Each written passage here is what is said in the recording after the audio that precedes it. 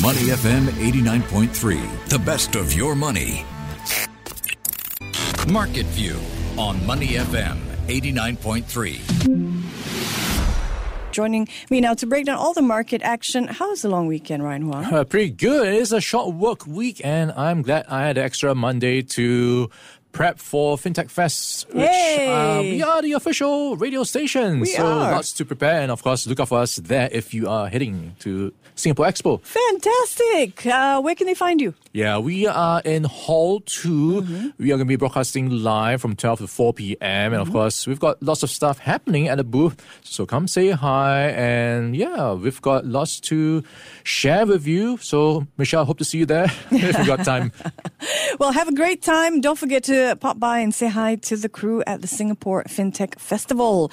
Let's start this morning with a look at direct deals. Companies that are buying back their own shares. I think it's always really interesting to track this. Share buybacks can boost a company's share price. And when a director is purchasing shares, presumably it's because they think that the company's current price offers good value. So let's start with corporate share buybacks. Sembcorp Industries topping my list this week. It's purchased more than $1.7 million worth of its own shares. Now, this comes as Sembcorp Industries is reaffirming its commitment to be a green energy company. Sembcorp Industries has already made a profit on last week's purchases, by the way. Its average purchase price was $4.85 a share. That's about 4% below where the stock is trading now. The next company on this week's corporate buyback list is Healthcare. Who is it, and what do you think of their purchase, Ryan? Yeah, so it wasn't just folks like us shopping for Singles Day. You've got folks also buying up stocks of their own companies. So looking at what we have right now, Raffles Medical Group stands out. And here you've got the executive chairman. He has highlighted that the group plans to grow and expand its patient base by offering integrated healthcare services solutions that are what he describes tailored to meet client needs. So it's looking at growth for Raffles Medical. So on that front, you've got the company buying out more shares. Average price of $1.05 between November 7th and 9th. So this represents about 0.07% of the issued shares out there. And also in the mix, you've got Wing Tai Holdings. The chairman and managing director, Chung Wai Keung, continues to build up his deemed interest in the company. If you've been following our segment, he is a familiar name. Wing Tai keeps popping up now and then, and a sign that he is building up his stake in the company. Right now, it stands at 61.34%, so up from 60.92% based on the latest round of transactions. Indeed. Cheng continues to buy shares in Wing Tai through his spouse, Helen Chow. He now owns more than 61% of the company. Now, despite Cheng's bullishness on Wing Tai, the company's share price continues to lose ground. It fell 1.5% last week and is down more than 12% over the past year. If we look at the other companies on the director deals list this week, we have an agri-business, a metals company, and a manufacturer of wooden bedroom furniture. Which has caught your eye? Yeah, so let's talk about that wooden furniture business. So this is LY Corporation. The founder and executive director, Tan Kui Chai, bought 460,000 shares of the Catalyst-listed company. So at a price of 4 cents per share, total price tag $18,400.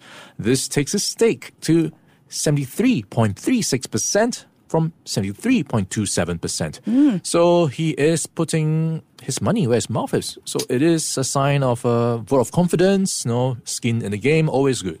LY Corporation, one of Malaysia's leading manufacturers and exporters of bedroom furniture you can use in your boudoir. So this week's director deals list includes Wilmar International, Union Steel Holdings, and we just talked about LY Corporation. They're listed on the Catalyst Exchange. Now, of the three, Union Steel, definitely the best performer. Look at that. Its shares up 20% over the past quarter, nearly 80% over the past year. All right, I'm turning to U.S. markets now, where Wall Street drifted to a mixed finish overnight. The S&P 500, NASDAQ, they both closed in the red. The Dow Jones Industrial Average inched a little higher, but really it's the Dow that's making those bearish headlines for technical reasons.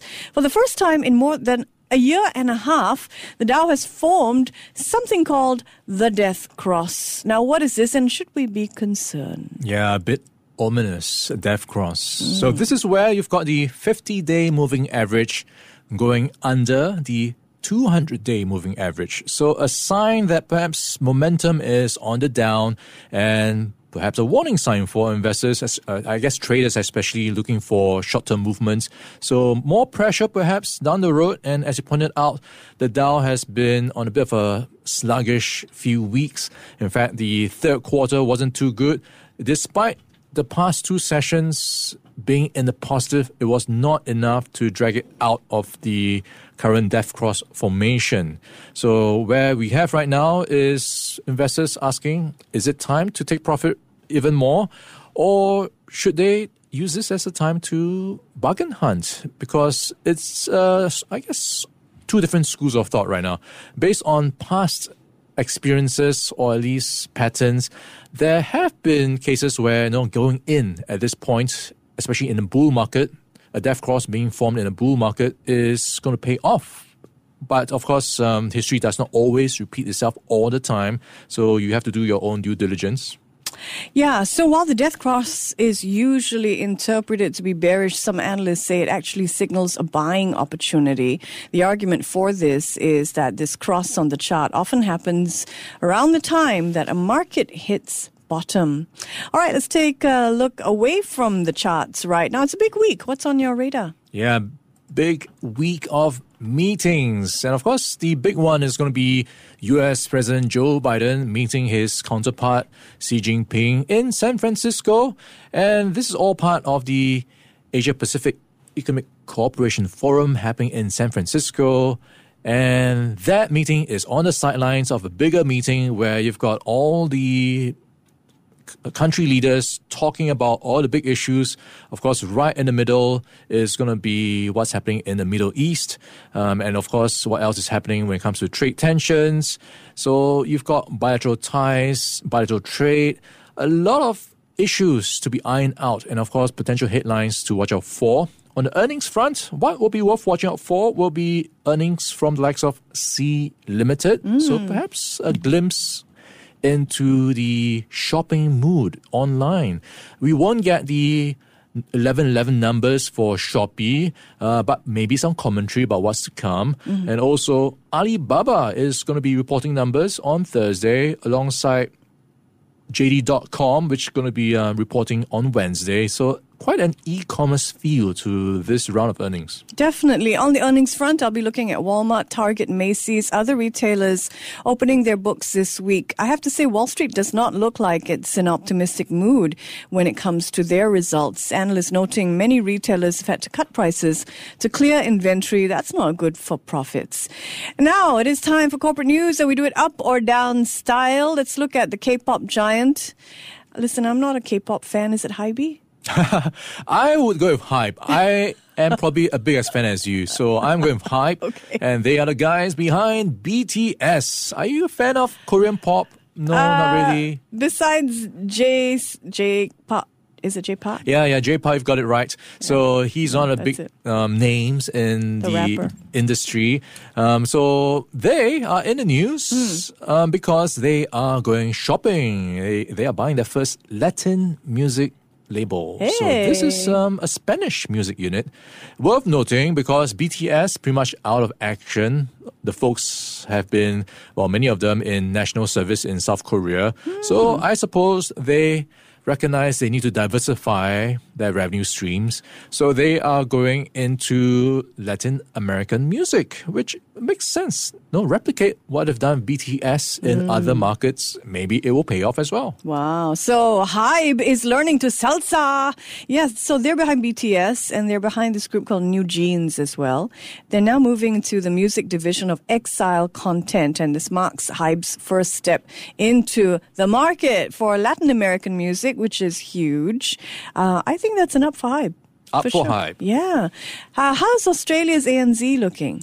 All right, it is not looking so good, and it's a bit of a mixed bag. Even though ANZ posted record full-year profits, there is a few nagging points to keep an eye out for. So the bright side is the institutional banking services continues to push it as the surging demand for it is propelling profits. Not so good news is how it has had to come under pressure on its mortgage side of the business. So in order to get more people to sign up for the mortgages, they've been giving out more so-called cash handouts or bonuses. So that has put some pressure on their margins. So if you look at the NIMs or net interest margins, so that is down 10 basis points to 1.65% in the 6 months to September. And this is a sign of perhaps the pressure it might come under in the next few quarters. Yeah, profits at ANZ up more than 50%. Analysts, though, worried that the bank's profit margins are narrowing. So ANZ's up needs to be taken with a note of caution, shall we say. Next up, let's head to the skies. How's Boeing looking? All right, Boeing is looking good. So up and away, question mark, if meetings go well between Joe Biden and Xi Jinping. So in the mix is reports that Xi Jinping might give the green light for sales to continue for Boeing, because right now there is what's described as a commercial freeze for the US paymakers' sales in China. So if relations, thaw to some extent, you could see more deals being done, and there are some reports already signaling more deals could be announced as part of the whole, I suppose, goodwill feel to his visit.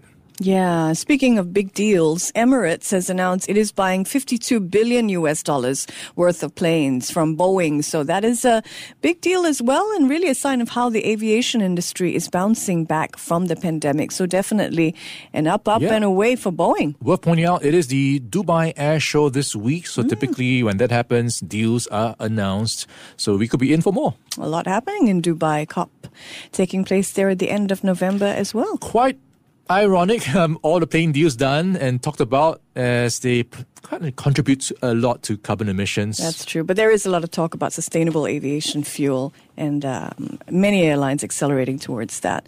All right, let's look at Amazon. Their gaming division shutting down 2 business units, laying off 180. Not a great look. It's a down for me for Amazon. What about you? Not a great look. And it is a familiar tune for Amazon, which has been cutting jobs and streamlining a couple of things. So here you've got the games division under pressure, cutting 180 jobs. This is at least the second round of layoffs by Amazon. We've already seen it in the music streaming side of Amazon. And it is a sign, I suppose, of Amazon trying to focus on what makes more money, prioritizing its resources to its main growth engines. So also, I suppose, a bit of a year of efficiency for Amazon. Yeah, I don't like that term, year of efficiency. Sounds really ominous. Let's check in on local markets now. The Straits Times Index dropped nearly 1% on Friday to finish an up or down week in the red, I have to say. Closed off the trading session at 31.06. City Developments was the worst performer among blue chips last week, dropped 6%. The stock has lost more than a quarter of its value since the beginning of the year. All right, our last word of the day belongs to the box office. I'm heading there. I am diagnosing some signs of superhero fatigue. The last edition of the Marvel's superhero universe, called The Marvels, unsurprisingly, earned $47 million in its first weekend. That is about $100 million, or 2/3 less than what its predecessor earned.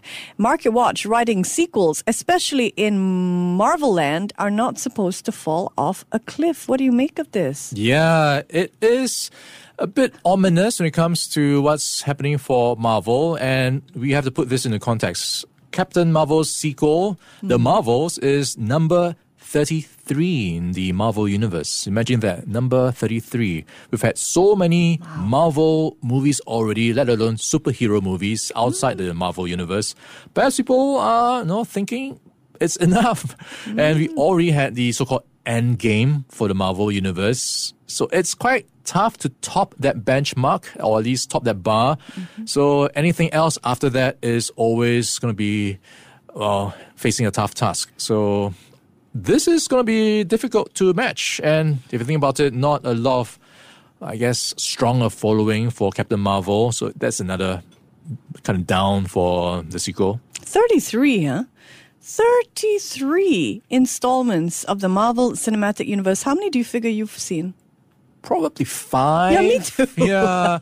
I'm not that big a fan. There are fans who will watch every single episode, but it kind of shows, there is a limit to the appetite for superhero movies. People maybe have moved on to other things like Super Mario Brothers. Right. Or Taylor Swift concerts and other box office news.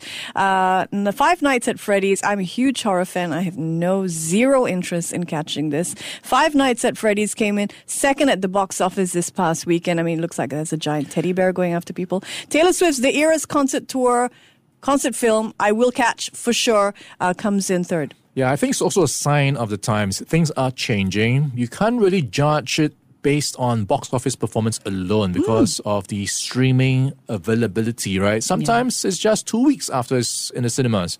So perhaps people are just waiting for it to hit the streaming services and... The Marvels, you mean? The Marvels and other movies as well. So in some sense, you can't compare apple to apple back then to the early days of the MCU. Maybe now people are just a bit more, I guess, worried about spending at the box office when they've already spent on Netflix subscription services. Yeah, I'm not sure if that box office spike is quite the same as it was maybe 2 years pre-pandemic anymore. Things have changed. Viewing behaviors have changed. But will you be catching this? Are you excited about this in any way, shape or form? I will wait for it on Netflix. We love our couches. Well, thank you so much for joining us. He's Ryan Huang. I'm Michelle Martin. This is Market View. Before acting on the information on Money FM, please consider if it's suitable for your own investment objectives, financial situation, and risk tolerance. To listen to more great interviews, download our podcasts at audio.sg or download the audio app. That's AWEDIO, audio at the App Store and Google Play.